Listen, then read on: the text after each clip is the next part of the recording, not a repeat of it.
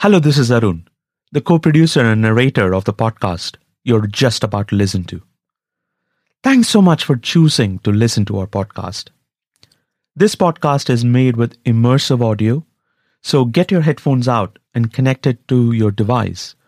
Or if you're listening to it on a great home stereo with a Bluetooth connection, or home theater system, or in the comfort of your car for that amazing immersive audio experience, we hope you like it.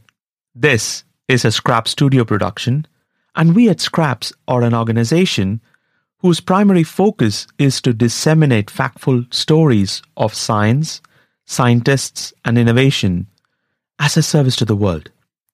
We take pride in bringing you the stories of people in science and history of science. If you like this series, please do search for our other podcast from Scrap Studio. The podcast is titled Scraps with a K. It's SKRAPS, which is an interview-based podcast series focusing on many topics with expert scientists and innovators on a variety of topics like biomedical engineering, cardiac biology, medtech, climate change, psychopathy, human composting, material science, artificial intelligence, venture capital, and many more. We don't just talk about the subjects. We talk about the stories of the very scientists who work on these areas. If you like our work, please share it with your friends, family, and acquaintances. And please talk about it over coffee, drinks, and on vacation. This is the best help that you can provide us. We'd like to thank all of you for listening to Psychedelics and taking this adventure with us. Arun and I are humbled by the support, reactions, interest, and inquiries that we have received. It's truly overwhelming. If you have enjoyed this series, please share it with your friends, leave a rating on your favorite podcast platform, and take a peek into our archives for a completely different way to look at science and engineering by talking to the people behind the discoveries and innovations that shape our field and beyond. As the second of 3 bonus installments, we would like to share a story of missed opportunities. Lindsay's fiance was a handsome, affable fella, a highly respected surgeon, and an entrepreneur with a passion for helping others. If he always seemed to be in pursuit of another success, it's because he was. He was always searching. At some point, it dawned on him that what he was after, perfection, acceptance, the respect of those in his life who were supposed to love him from his very beginning, not only wouldn't come, but would never be enough. Lindsay and Justin's story is not an easy one. Perhaps the hardest part is knowing that it was unnecessary. Mental health has been a taboo for too long. It has been understudied, underfunded, underestimated, but unfortunately, never well understood. The timing of the research of psychedelic medicines was too late to help Justin. Lindsay is here to tell you his story, their story, because what happened to Justin happened to everyone in his life. And I hope that it helps to open even one conversation or helps just one person to find the voice to reach out and ask for help. If we can inspire one person to pursue research or volunteer their time or resources to developing therapies, well, then we've helped Justin extend his passion for helping others. Could psychedelic medicines have helped Justin? We'll never know. But we're hopeful that psychedelic-assisted psychotherapy will have a chance to make a difference for someone else. Lindsay, thank you for all that you did for Justin and for telling your story. I don't know. What do I say? What do I talk? Like, how do I start with? I think the background story on Justin and maybe how you guys met is a good start. Yeah. So I met Justin in December 2012. I was doing my undergrad internship at UCSD Thornton. I was observing an internal medicine physician, and we got called down to the ER to see a couple of patients. This one patient in particular was a Vietnam vet who had an Agent Orange exposure. And I, being a biochem major, was just like absolutely fascinated with like this molecule and how it like can like why we decided to use that in war. That's a side question. But all the things that this patient had to go through because of this exposure. And so like heart-lung transplants, liver transplant. He was being seen for clots because of all the transplants and all the medications that he was on. So they had to implant a graft in his, one of his lower leg veins to stop clots from coming up through the rest of his body. So I was sitting there in the back of the room, just furiously taking notes, just like full nerd Lindsay, like, oh my God, tell me all the things. I don't know any of these words. And so from behind me, there's like this just imposing presence. And I'm just like, I don't, whatever it is, I don't even care. And he's like, hi, I'm Dr. Lemieux. And I was like, oh, I do not have time for you right now. Like I could smell his intentions. And I was like, I don't know. Go away. And I was like, hi, Dr. Lemieux. I'm paying attention over here. And he's like, what are you doing? I was like, Agent Orange exposure. What do you want? Go away.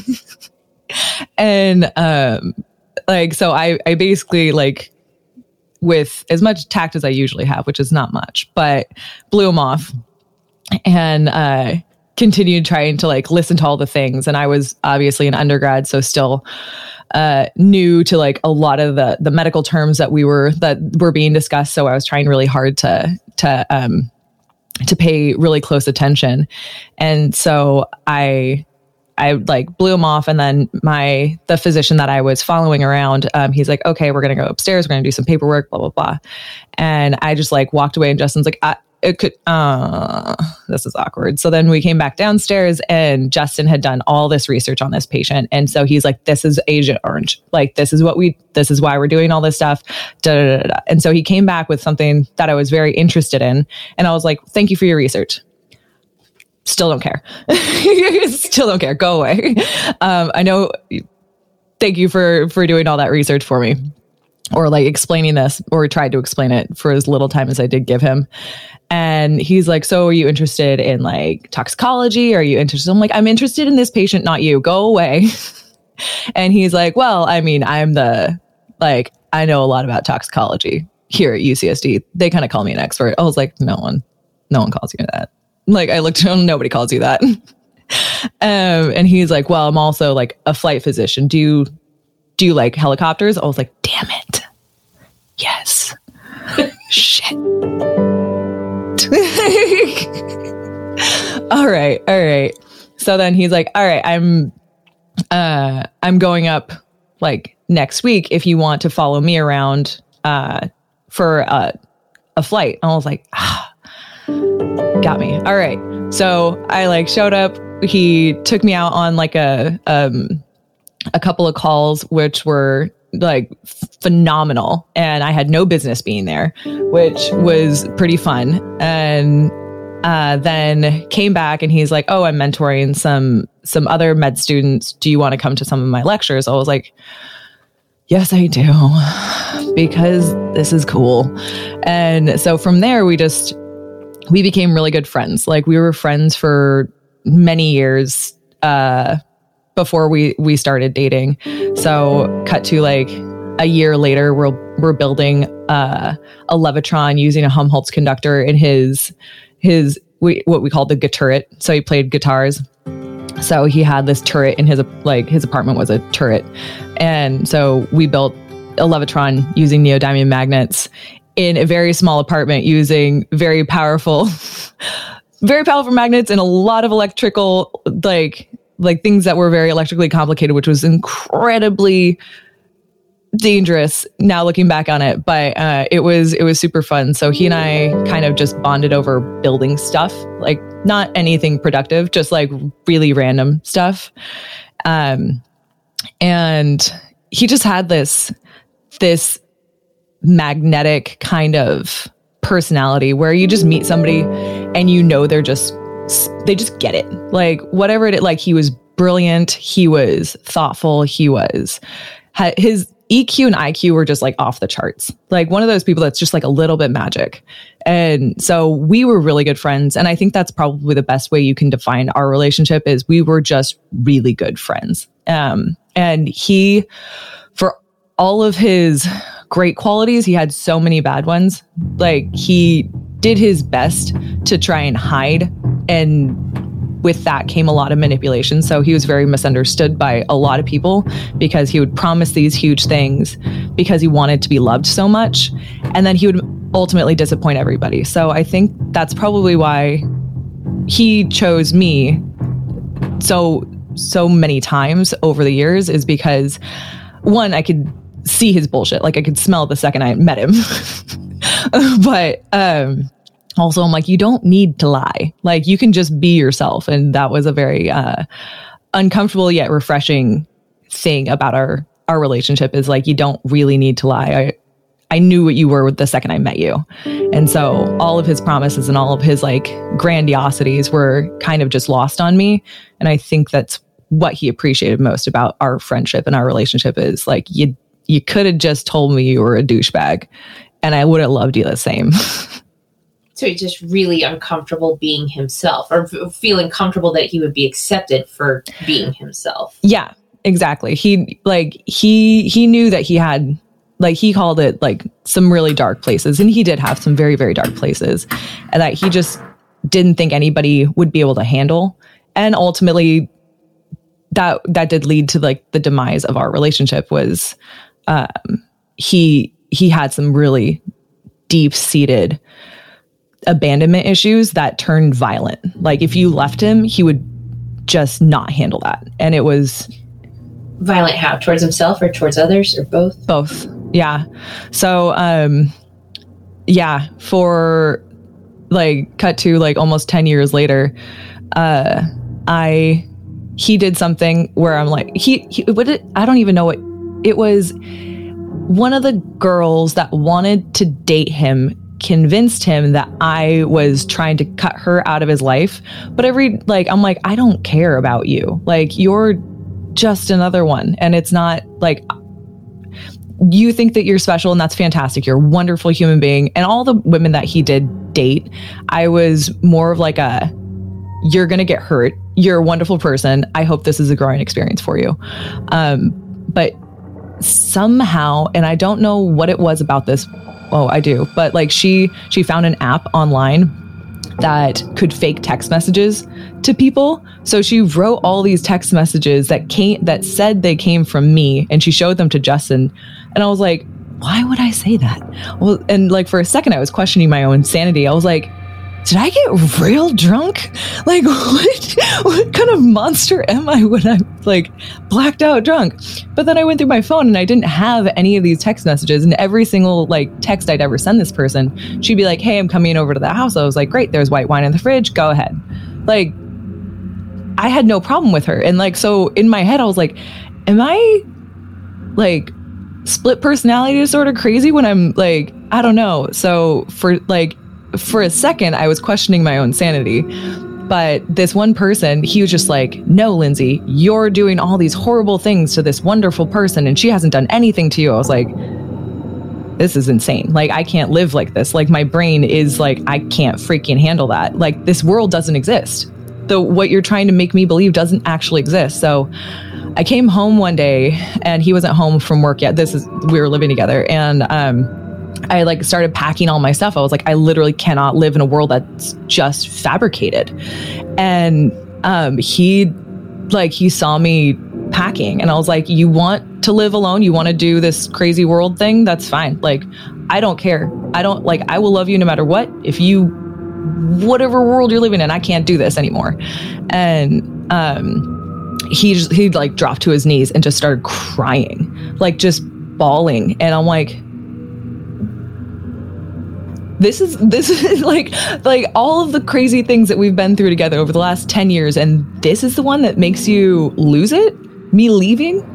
And that was the first time I've ever seen him that vulnerable. Like, I've seen him vulnerable over the years, but like not like absolutely devastated vulnerable. Like something that he trusted and loved more than anything in the entire world just didn't love him back anymore. And that was, leaving and not loving are not the same thing. It was, to him, it was the same thing. Like, and I tried to explain that so many times where I'm like, I love you, but I can't be here anymore. This is such a toxic, crazy place. The world, like, around you doesn't, like, the world doesn't function the way you think it does.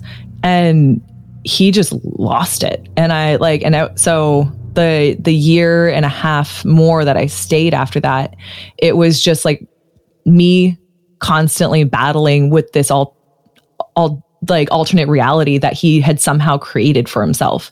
And it was just the weirdest thing in the entire world, because every once in a while you're like, you question your own sanity. Like, I'm a reasonably confident person and I trust my logical processes. I'm a scientist.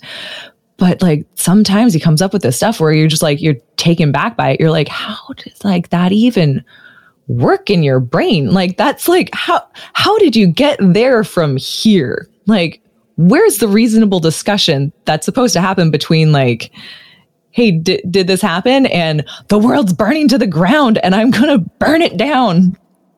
It was a very strange roller coaster. So it wasn't just the text that this other woman had fabricated. Yeah. He started creating other. Yeah. So, it was the text. I think the first time I saw it was the text messages where I was like, this is not real. Like the physical evidence does not exist to support your conclusion. Like, you cannot claim that I did these things and then continue going with it. Like, I'm like, okay, so if I did do this, I never meant to, like on like an off chance that like I did black out and turn into another person. Sure. Let's run with that. Like, I didn't intend on doing any of that. So, but he would not let it go. And so every interaction after that, he just questioned all of my motives. Like, I was out to get him or make him look bad in some way, or like I was out to hurt his future prospects. And yeah. So like, even when we started a company together after, I think in 2017 is when we started the heart lung bypass project. And like, he just questioned all of my motives. Like, why are you doing this? You're trying to take it away from me. I was like, I'm trying to help you. Like, just like, stop getting in your own way. And he came across as a very confident person with your first interaction. Mm-hmm. And I think he was an MD. Mm-hmm. And it sounds like everybody, from what we've talked about in the past, that was the perception, that he's calm, cool, collected, has his shit together. Mm-hmm. He knows what he's doing. He's got drive and purpose and passion. Yep. Yeah. And I don't know if that actually, like, so nothing about him actually changed in that respect. So he always had that's kind of where his he's kind of like, his mom calls it OCD, but like she sincerely thought he was OCD because like everything had to be perfect. Everything, like this facade of who he was had to be like spick and span, incredibly driven person, incredibly smart. Like, his brain would not rest ever. And everyone, like, he needed everyone to think that he was like the picture perfect everything. Like, he was the most masculine man. He was the smartest person in the room. He was the most confident person. Like, nothing he ever did could, like, he was beyond reproach in his mind. And you just scratch that surface even a little bit and he falls apart. And it was tragic because he really was so smart and he really was so charismatic, and he was trying to find the shortcut to get to that place all the time. Like, I don't know why. Like, he was that person that was charismatic and smart and funny and all of these things. Like, he had a really high IQ and an EQ, and he just, for some reason, cared so much about this facade of who he was that he didn't really realize that who he was also this facade, just a little crazier. So was he ever diagnosed with any? Yeah. No, I don't think so. So that's kind of like one of the most tragic things about his entire story is that he felt like he could never go get help. Not that somebody with that kind of psych profile, like that narcissistic psych profile, would ever want to go get help, but he being a physician and being like police force, so he was a SWAT physician too, and being able to go to therapy to see somebody about like all of the trauma, all of the PTSD that he encountered, like all of the things that he saw on a daily basis. He believed that if he went to go get help, they would take everything away from him. They would take his career away from him.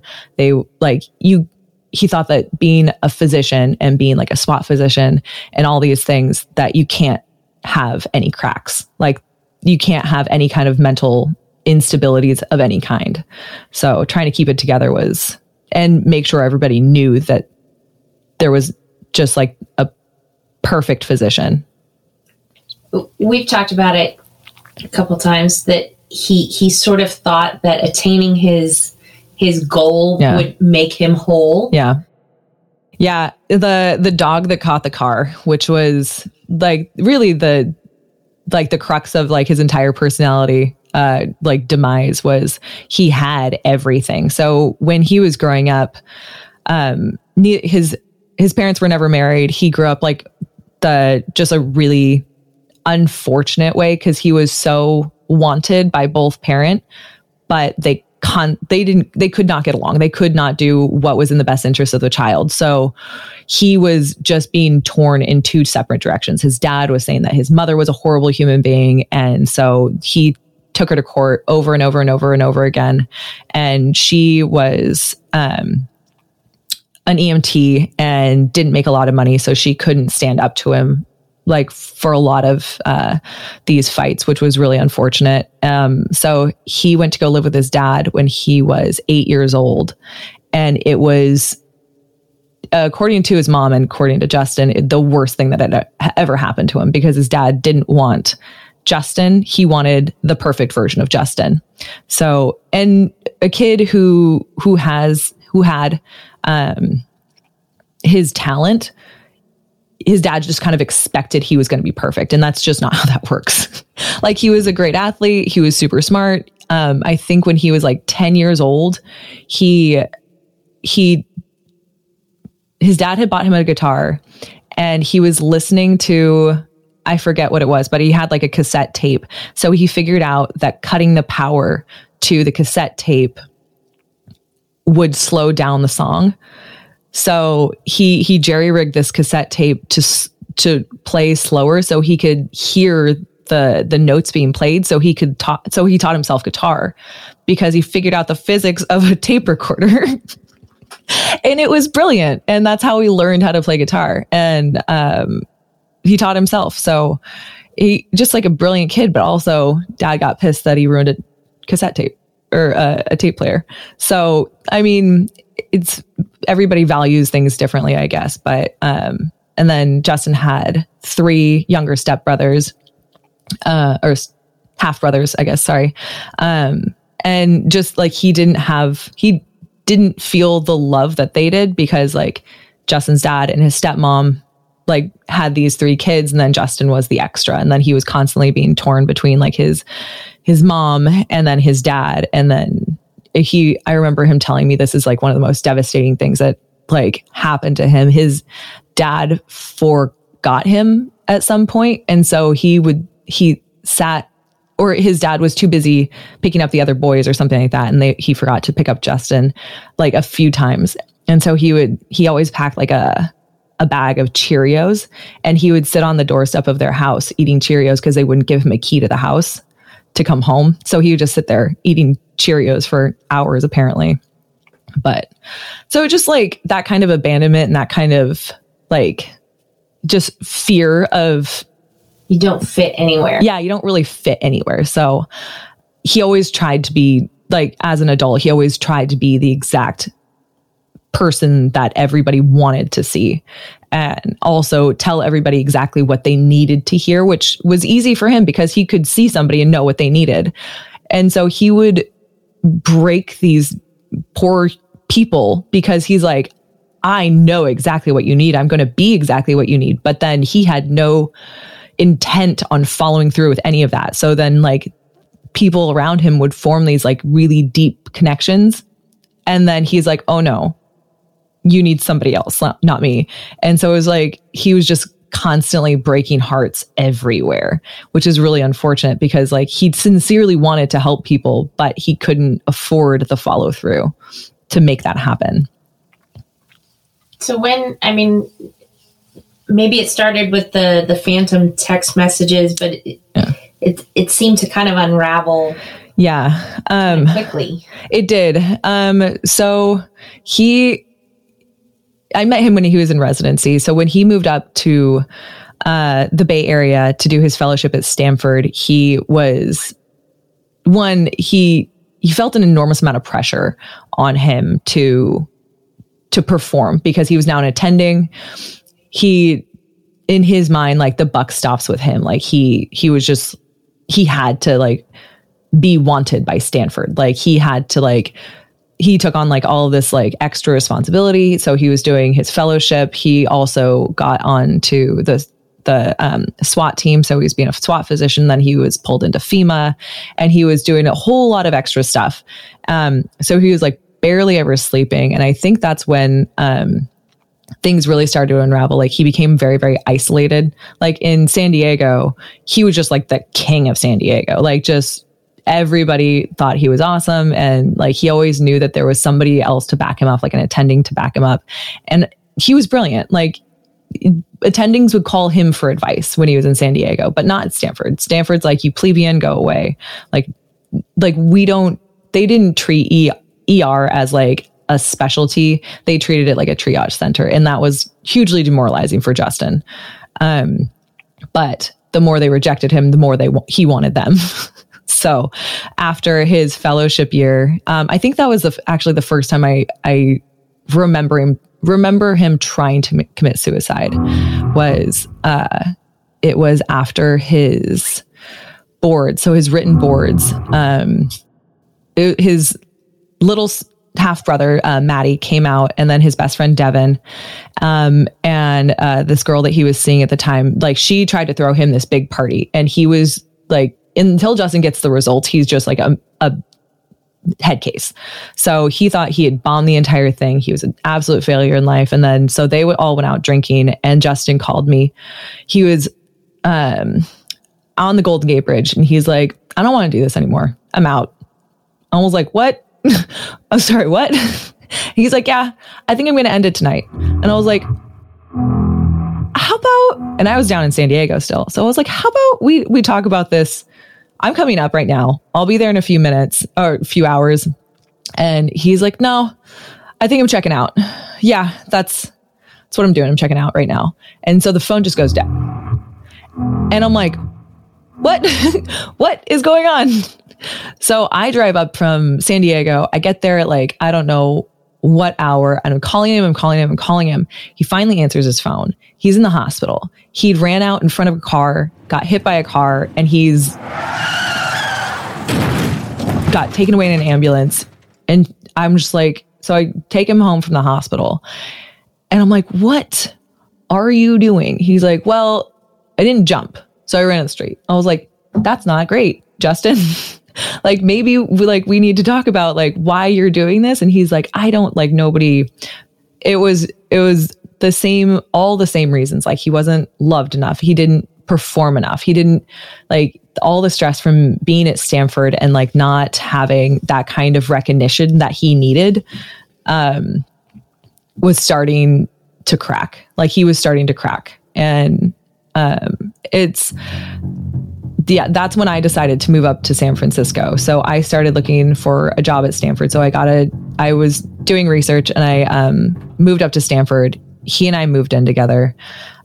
In my head, I was trying to build him a life that he could grow into, that where he didn't need Stanford. Like, so we started doing a lot of extracurricular projects. So like the heart lung projects where he could run it, he could like, it's never going to be fully recognized, like fully realized. It's always going to be like an evolving process that he has control over. So he can focus on doing that and like do hospital medicine to keep his license and to like stay in touch with like the actual like hospital kind of system.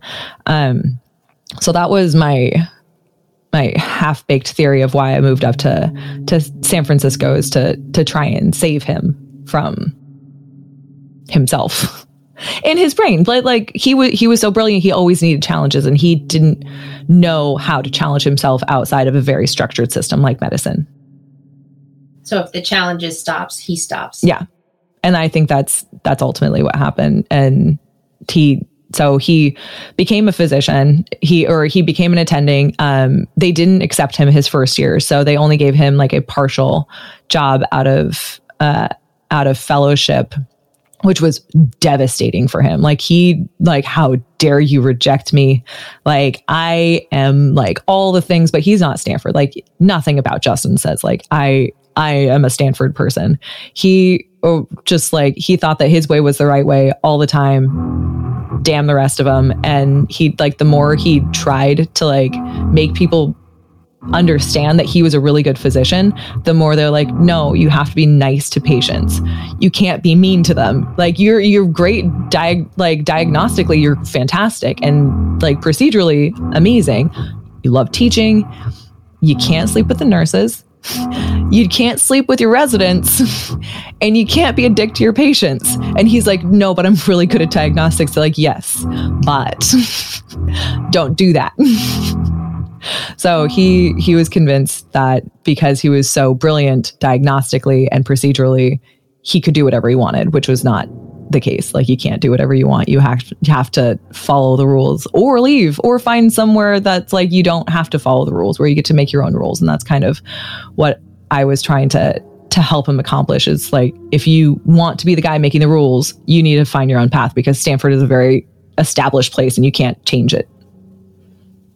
So your idea was to have a project that never would end. Exactly. Yeah. And therefore, he would always have something to do, always have something to challenge himself. Seek. Yeah, exactly. So, so that's when the pig project started, the heart lung bypass machine. We started using pig. So he needed a simulation model that was very realistic. So part of the trouble when he was teaching is like, it's a mannequin. Nobody really, like, everyone, like, they come in, they're tired, they're like, whatever, all right, mannequin, like, what's the card say now? Like, oh, blood pressure drops. They're like, okay, push whatever. It's a very like passive kind of interaction, which is, if that makes sense. But so he wanted something that bled, something that cried, something that like you physically thought that you had to save it. So we used recently slaughtered pigs, and over 2 years, Justin, me, and a couple, like a handful of other people, our friend Gabe did the software for it. We built this pulsatile pump that could be hooked up to a freshly frozen cadaver or a freshly dead animal. We cannulated the ascending and descending aorta so we could pump blood. It was like a solution that was made to keep the vascular system intact while it was like the corpse was degrading. So we found, like, over the 2-3 years that we worked on this project, it was fantastic. So it looked like you could put it through all the trauma scenarios that you wanted. And it's not like a cadaver where you can't cut it. You can cut it, you can tourniquet it, you can burn it, you can do all these things, and it's not going to cost you $10,000 to replace like that specific part of the cadaver. So, or the mannequin. It's interesting that he chose to include some part of teaching empathy into the model. Yeah. When that's what he's accused of lacking. Like it's such a strange conundrum, because if you saw Justin's bad side, then you're like, you are an unempathetic sociopath. But in everything he did, he was so compassionate. Yes. So his model was to be able to teach in like a really high acuity setting, but with fresh frozen cadavers or freshly dead pigs, because he genuinely didn't want to hurt anybody. He didn't want to hurt anything.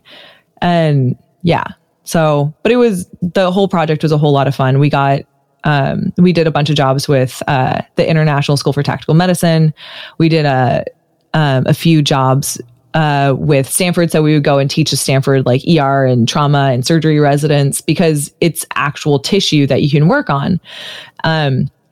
Yeah. So that project was a whole lot of fun, but that's something that we tried to get him really involved in, like, so not just like that particular project, but like looking forward, he could change the way we teach medicine, or like he could go off and like do physics if he wanted to. But like basically the goal was to get him away from a very structured hospital system and so he could invent and be creative and kind of be in charge of his own path going forward. Because once he got to Stanford and became an attending, he was a dog that caught the car, and rubber doesn't taste as good in actuality as it does in your brain. So it sounds like your partners in the project, it seems like they were of the same mindset. Was that something you guys talked about, that this was part of the mission of the project, was not just to do good, but to also help Justin personally? Yeah. So there was one of his best friends from med school. Her and I would have like regular like powwows about how we're going to keep Justin like moving forward, because left to his own devices, he'd spiral out of control, which is eventually what happened. So we were constantly coming up with ways to get him in the right direction. So me and this other person, we kept coming up with interesting things for him to do, or like projects for him to kind of like think through and put him on a trajectory. But ultimately it got to the point where he needed so much control over this one project, he removed everybody else from it. And it's really hard to like help somebody moving in the right direction once that you've been cut out of it. So it became the point where we were no longer helping. He now viewed us as the enemy. And you said the bridge car incident was the first attempt. That was the first one that I was around for. I know he, like, growing up and through undergrad, he had tried a few times before, and he said he was always like constantly in the back of his mind. He's like, if I just check out, nobody's like, the world will continue spinning, which true, the world keeps spinning, but it's a little less special without him. So that was the first one that I was around for. But after that, he had this place when we moved up to the Bay Area. He had this place where he would go. He wouldn't tell me where it was. He wouldn't tell anybody where it was, but there was a place on the coast, on the beach, where he would go and take his gun. Like, he would just take his gun and he would leave. And he's like, I might not come back. And I was like, that's not okay. And he would call me when he was leaving, and he didn't have cell phone service there. Like, every, like, probably 2 or 3 times I would get that phone call where he's like, I'm out, everything's yours. And I was like, let's try and talk about this. So that was one of the things where I was just like, he didn't give me an opportunity to stop him. He's crying out for help, but then cutting you off once he does it. Yeah. That's it. Those are the ones where I felt very helpless. There's a handful of times where he tried to shoot himself in front of me, and I was just like, that's not, you like, that's such a dick move. Like, you can't kill yourself in front of me.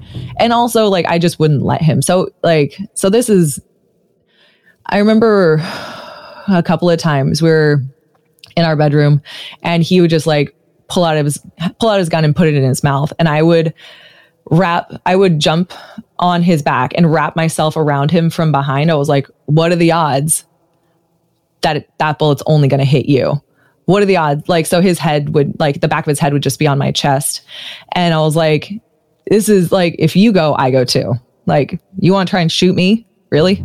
And that's when he would just like, he's like, okay, I can't hurt you. So this will be done for now. But it was like a few times that happened where I would just like, I'm like, if you try and kill yourself, you're taking me with you. Like, what are the odds that bullet's just going to go through your head and not hit me? He desperately wanted to be helped. Yeah, he desperately wanted to be helped. And he just could not figure out the resources. And it's really, and I had this conversation with his friend from med school a few times where I'm just like, he actually just needs something. Like, one, he's not going to go to therapy. Like, we tried to talk about it a handful of times. He's like, I'm smarter than anybody who goes into psych. Anybody who goes into psych is not a real doctor, like Dr. Lemieux. I was like, all right, Dr. Lemieux, but you're going crazy. So maybe give it a shot. But his logic, he was too good to be bothered with that. So he decided that therapy was not an option for him because he was going to be able to outwit and outsmart anybody he could talk to. And also, if anybody at work found out that he was seeing a therapist, that would be the end of his career. He was convinced that Stanford would fire him. He was convinced that the SWAT team would not let him like go out on calls with them. He was convinced that everything would be taken away from him if he tried to find help. So that's a very conventional approach to looking at psychiatric help. So I think, and part of the reason we're here is to talk about the psychedelics aspect of it. And do you, understanding all of the taboo surrounding mental health, and especially his, I don't want to call it paranoia. I'm not qualified to do that, but for lack of a better term, his paranoia about seeking help. Do you think he would have been open to something like psychedelic assisted psychotherapy? I think at some point in his life he would have. But I think that paranoia of being caught, especially as a physician, you can't take like not FDA. Like he wouldn't even take antidepressants because if anybody found out that he was taking antidepressants, like it's just not okay. And so physicians can prescribe antidepressants, but they can't take them. It's such a conundrum, isn't it? So I think at some point if that was an option early enough in his life, he would have. Like, he was a huge drug addict through high school, like middle school, high school. They called him Turtle Man because he was very tall and hunched over, and he had a backpack that he sold drugs out of. So he was not opposed in his younger years to taking drugs or experimenting with drugs, or even like he went to therapy when I was a really little kid. When he was 12 years old, he was in therapy. So I think at some point in his life, the combination of those two to try and make him better, because his brain had always been on the cusp of brilliant crazy. So at some point that definitely would have been an option. I think it would have been an option for him. But in his later years, I don't think he would have even like attempted the idea, just for fear of being caught. So even if and when this becomes an FDA approved therapy, his perception of any kind of psychotherapy being a weakness, a sign of weakness, would have stood in his way. That, yeah, I truly think that he wouldn't have, even if it was FDA approved, like SSRIs are FDA approved, he refused to take those. Like, it's more of I think the stigma and the perception that a physician needs to be completely stable. Like your SWAT guy needs to be completely stable, which like, I don't like, would you be okay with an ER doctor walking into your bay and saying like, hey, I know this great thing. It helped me out. On the other hand, it's an admission of wanting or needing help is an admission of being human. Yeah. And he didn't, it sounds from the stories I've heard from you over time. Yeah. He didn't want to be human. He did not want to be human. He wanted to be superhuman. Like, he was the unbreakable man, which is why when he actually ultimately died, everyone, like so many people in his life, they're like, what? That guy, he had everything. Like, he was so happy all the time. But yeah, like any kind of admission of fault or not being healthy in some way, or like not being specifically mentally healthy, was unacceptable. And that I think it was truly a function of working at a place like Stanford with such high expectations with very little kind of understanding of the consequences of those. So in his wake of brilliance and self-destruction, he's left a whole host of people who are now in some part of them that was connected to him is now broken themselves. Yeah. It's very tragic to see all of the devastation that he's caused, because he truly did form real connections with everybody. So I know I've had this conversation so many times with so many different people that like, didn't you get sick of like all of the people in his life thinking that they were the one for him? Like, they were like the epitome of all things. And I was like, no, like he genuinely cared about all of them. Like, he genuinely wanted to help all of them. None of them understood the global picture of him. They all understood him to what he was to them. Like, they understood the piece of him that they wanted, that they needed. And that's not a bad thing. You can't fault anybody for wanting to be loved or wanting to be understood the way that Justin had the capability of understanding people. So I don't ever fault any of the people in his life for being mad that he couldn't be the person that they wanted him to be, or like that he had so many like really deep and like really powerful connections with so many people, because he was so capable of loving so many people and truly caring about all of them. But it was I think we had 3 different funerals for him, and just watching the devastation and watching like the surprise and shock. Everybody was like just floored. There was a handful of people that were like, yeah, no, we don't. Yeah, we saw that coming. Definitely saw that coming.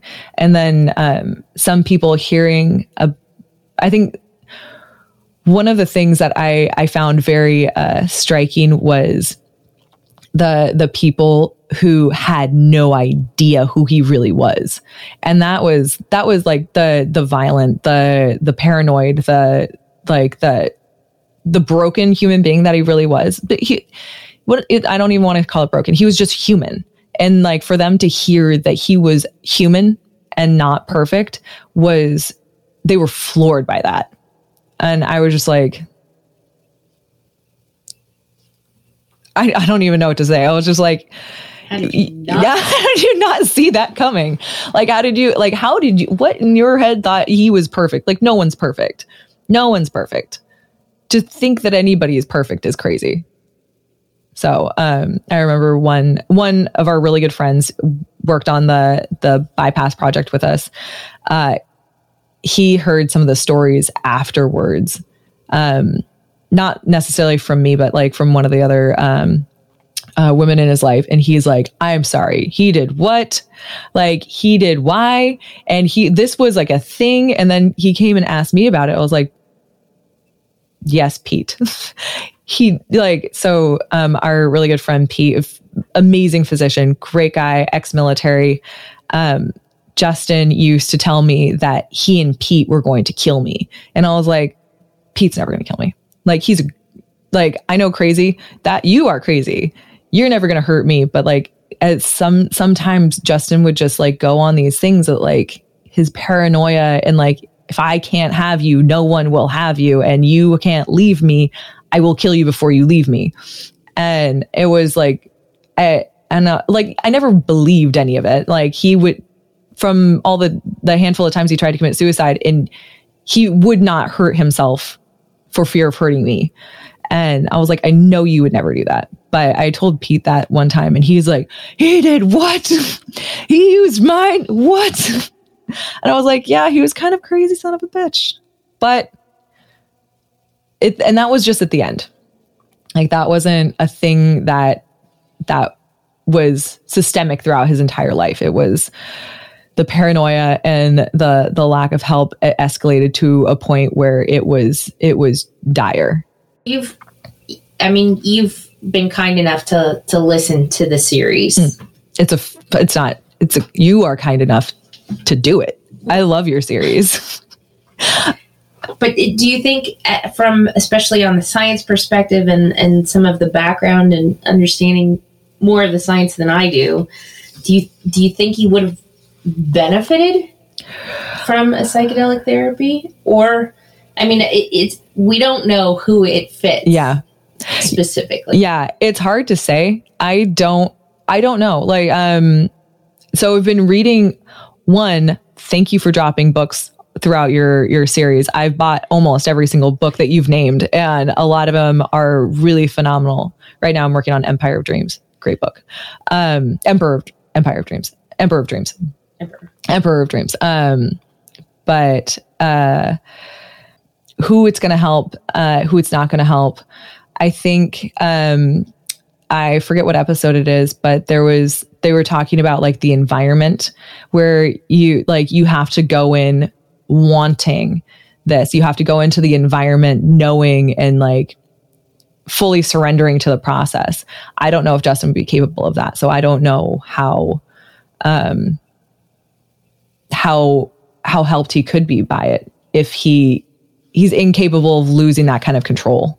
And that's something with the PTSD episode that we had. Those two, Keith and they're veterans, active duty. They were in combat missions and military, where you're taught your life depends on you never surrendering, never letting your guard down. Yeah, and that's exactly what needs to happen for the help to take place. So the ayahuasca in particular does seem to have the ability to remove that barrier, but you have to first get into the situation, right, of saying, yes, I'll try it. Right. So instead of saying, Lindsay, I'm checking out, as your cry for help, and instead of doing that, maybe. Right. And honestly, like that particular episode really, like, that got me. I remember I was taking Riley for a hike, and I had finished my hike, and then I got in my car, and I was just bawling in my car when I was hearing these guys talk about it, because I want to believe that could have helped him. I want to believe that. I have no idea. I've never been to war. I've never been through a lot of the things that Justin had gone through. Like the Paradise Fires. I remember he was working with FEMA. He got called out for the Paradise Fires, and he came back he was never going to be the same after that. That many burned bodies, just destroyed. Like, that's one of the points where he like really snapped, just like seeing all of those burned bodies and like describing them over and over and over, and like running that through his head over and over and over. But hearing those vets talk about their experience, and I'm like, maybe it is possible. I don't know. It's too late now, but for Justin, I guess. But I would like to think that if they could do it, maybe he could. Who knows? Next time I see a brilliant, attractive, athletic physician with some really fucked up shit, I'll let them know. I'll call that guy. Like, hey, I know a guy. I know somebody who knows a guy. We will see.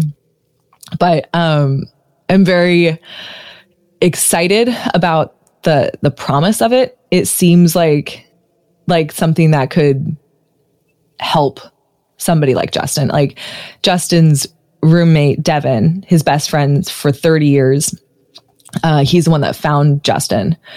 And so when I was listening to your series, I think that would sincerely help somebody like Devin. One, like he's a mess. Like Devin is an incredibly charismatic person, like just the nicest human being on the planet.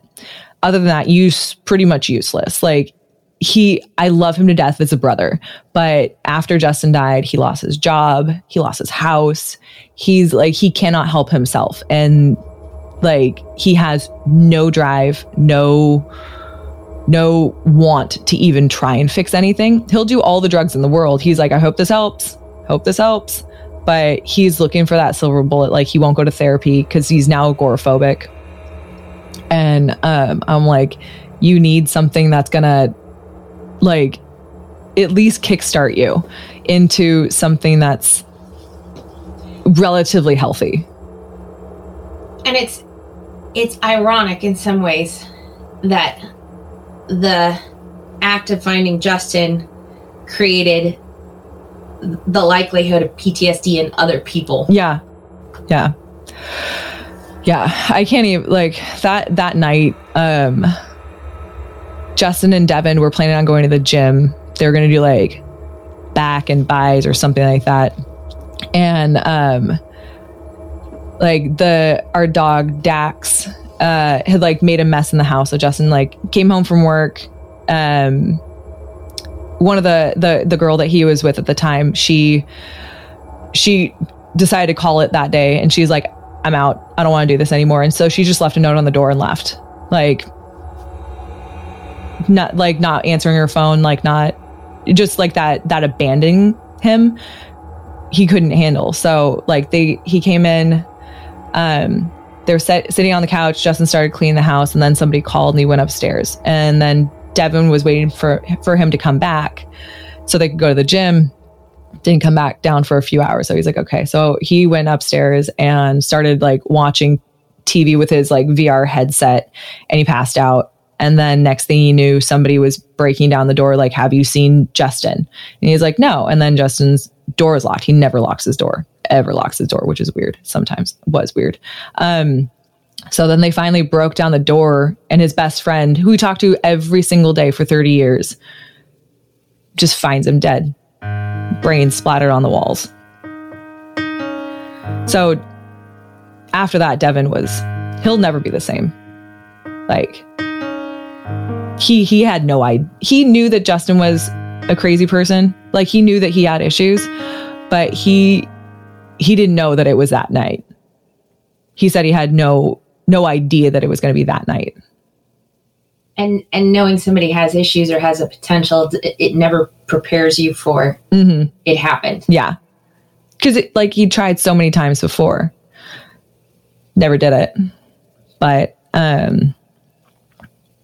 yeah. So Devin lost his job, lost his house, lost his best friend. And now he won't talk to anybody. Me, he talks to. Well, let's go down and see if Jenny Mitchell, there are studies that are ongoing and active. So I started looking into those studies and seeing if I could get him to actually even physically come out of, I think he's living in a Motel 6 now. Like, if he could even physically come out of his hotel to go to a therapy session, or to even be to be evaluated for a therapy session, something like that. So, well, yeah, we know some people. I know. That would be. I have no other. Let's actually, we'll turn off taping in a minute, and then we'll actually do that, because my sister and I had the same conversation, that there are ongoing studies. Let's look and see if he's a candidate. Yeah. And we did start we figured that the time horizon, like you never realize that time horizon is possibly much shorter than you imagine. And let's not do that again. No. Yeah. And Devin's he's not going to kill himself the way Justin did, but he drinks like 3 bottles of wine a night now. And he's going to kill himself eventually. Just might not be with a 9mm hollow point. Could be with a cork. Sorry, he uses screw tops.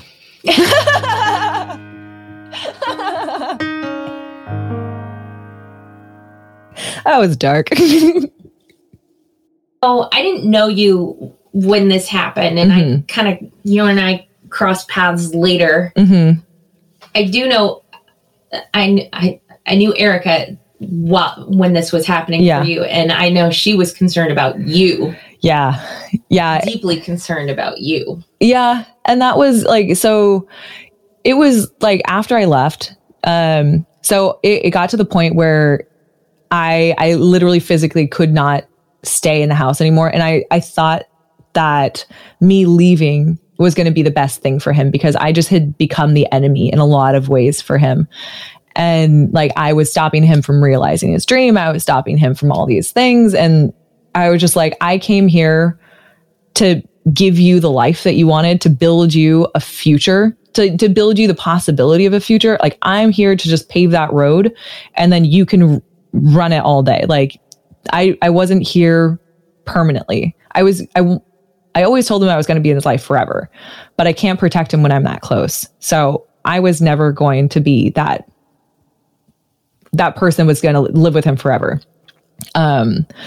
But so I felt like I had put together enough of his life where I felt comfortable leaving. Like, he had met somebody that he cared so much about, and he really, really like also like cared so much about, like, he cares about everybody, but this one, like, she was going through chemo, and he just loved to be like that knight in shining armor. And she was sweet, and she was outdoorsy, and she liked to take him on adventures. And I was like, great. Like, she seems healthy mentally. And she's got like this cancer thing that you can like stick through with her and like be that knight in shining armor for her. And it wasn't like a horrible cancer. It was like a curable cancer. So he like go to the end and he's like, victory over cancer. So I thought that was going to last him for a while at least. And then like with the bypass project, like we were in a really good place. Like we had found like funding, and we had been doing like one job a week, and we had like a decent amount of money in the bank. Like, so, and it was pretty like efficient at that point. Like all the prep work and actual, like the whole, like doing the whole scenarios was like very efficient. We were getting lots of more customers. So I was like, okay, I think I can step back now. I was a mess. Like I could not, like, that's when I met Erica. And so, I finally had the time to just take everything apart and put it back together. And it was hard, like just like unraveling that whole part of my life and putting it back together. Like the constant, like, am I crazy? Am I not crazy? Like, I'm just like, I had to take that piece of me, the 10 years that I had been with Justin, I had to try and make sense of it in my head. And that was hugely difficult. And then I got the call that Justin had killed himself, and everything was just like, it wasn't chaos. It was calm. And I think that's what Erica was so concerned about is I was like now triaging everything in Justin's life. Like, so, nobody knew what to do. Everybody was kind of like running around looking at each other. They're like, well, Lindsay, like, you know all the things about him. And I was like, okay. And nobody could take charge. Nobody wanted to do anything. Everything was like going crazy. So I'm like, fine. I'm just going to like, just pick this whole thing up and like carry it. Like, too much stuff is going on. So I'm just going to go full type A and like take care of everything. So I got Devin like settled. I got the house all cleaned up, the dog, his family, the lawyers, the funeral, the cremation, all that stuff just needed to happen. So I think Erica was very concerned about me because she'd never seen me just like, I don't have time for literally any personal anything. I don't have the bandwidth for any personal anything. Like I just need to to do this. And she'd never seen me like that before, where I just so focused on getting one thing done. And that was really hard for Erica, because her and I were living together at the time, and she was going through a really hard time personally. And I just did not have even like the slightest bandwidth to help her in any way, which is unfortunate. But at the same time, I'm like, I need to help myself by doing this. Like, this is like, I can't let somebody that I cared about for 10 years, their life just be like, just float away with anybody who wants to take a piece of him. Like, this needs to have structure. This needs to have something. Like, nobody's going to clean up the house. That's half of my life right there. Like, I was still on all the bills for that house. So legally I had to, and also like functionally nobody else was going to do it. So Erica was very concerned about me, but honestly, like that's the only thing I knew how to do. And that's the only way I could fathom doing it, was just like cutting everything off and just barreling through. It's your version of therapy. Yeah. It would have been much, much worse for me if I couldn't help it anyway. Like, I felt hugely responsible for Justin's life, and to know that he died a few months after I had left. When I left, he's like, I will die if you leave. And I was like, I know, but you're not. You're going to be okay. He's like, no, I will actually die if you leave. I will physically die. And I was like, you're not going to die. This is just like another one of those, like, whatever. But I remember the last day that I saw him, he's like, I will die. And I was like, I know. I thought about that. I took that more metaphorically at the time, but I thought he was on a good trajectory, or like he seemed happy-ish, happy enough. So I thought that was going to improve, but that did not improve. So, but Erica, yeah, I feel bad that the people in my life were affected by that. Like, the people in my life post Justin, I guess, were affected by his death. But I think that the people in my life pre-Justin, or like with Justin, would have been much worse off if I didn't help in some way. Like, I still hang out with his mother all the time. I talk to his dad all the time. His friends, his family, like Devin. I don't know what would have happened to Devin if I wasn't there to find him a house, to like take him to a therapist to get some kind of, any kind of help. Not that it's doing terribly well at the moment, but, and then, yeah, just like all of his legal stuff. Like, it's after somebody dies, like there's a lot of paperwork, and then trying to get him cremated was a pain. But it was just, yeah, like I couldn't have handled it any differently, I think. But yeah. Well, thank you for sharing. Yeah. Yeah. Thanks for having me on. Thank you for doing your series though. It's incredibly informative, hugely helpful. I'm very excited about the prospect of this new form of therapy. I'm hoping that it turns out to be what I'm hearing, the data is suggesting. I hope that we continue to gain ground in this like field. So I'm really excited, and thank you for doing your podcast. Oh, Jojo.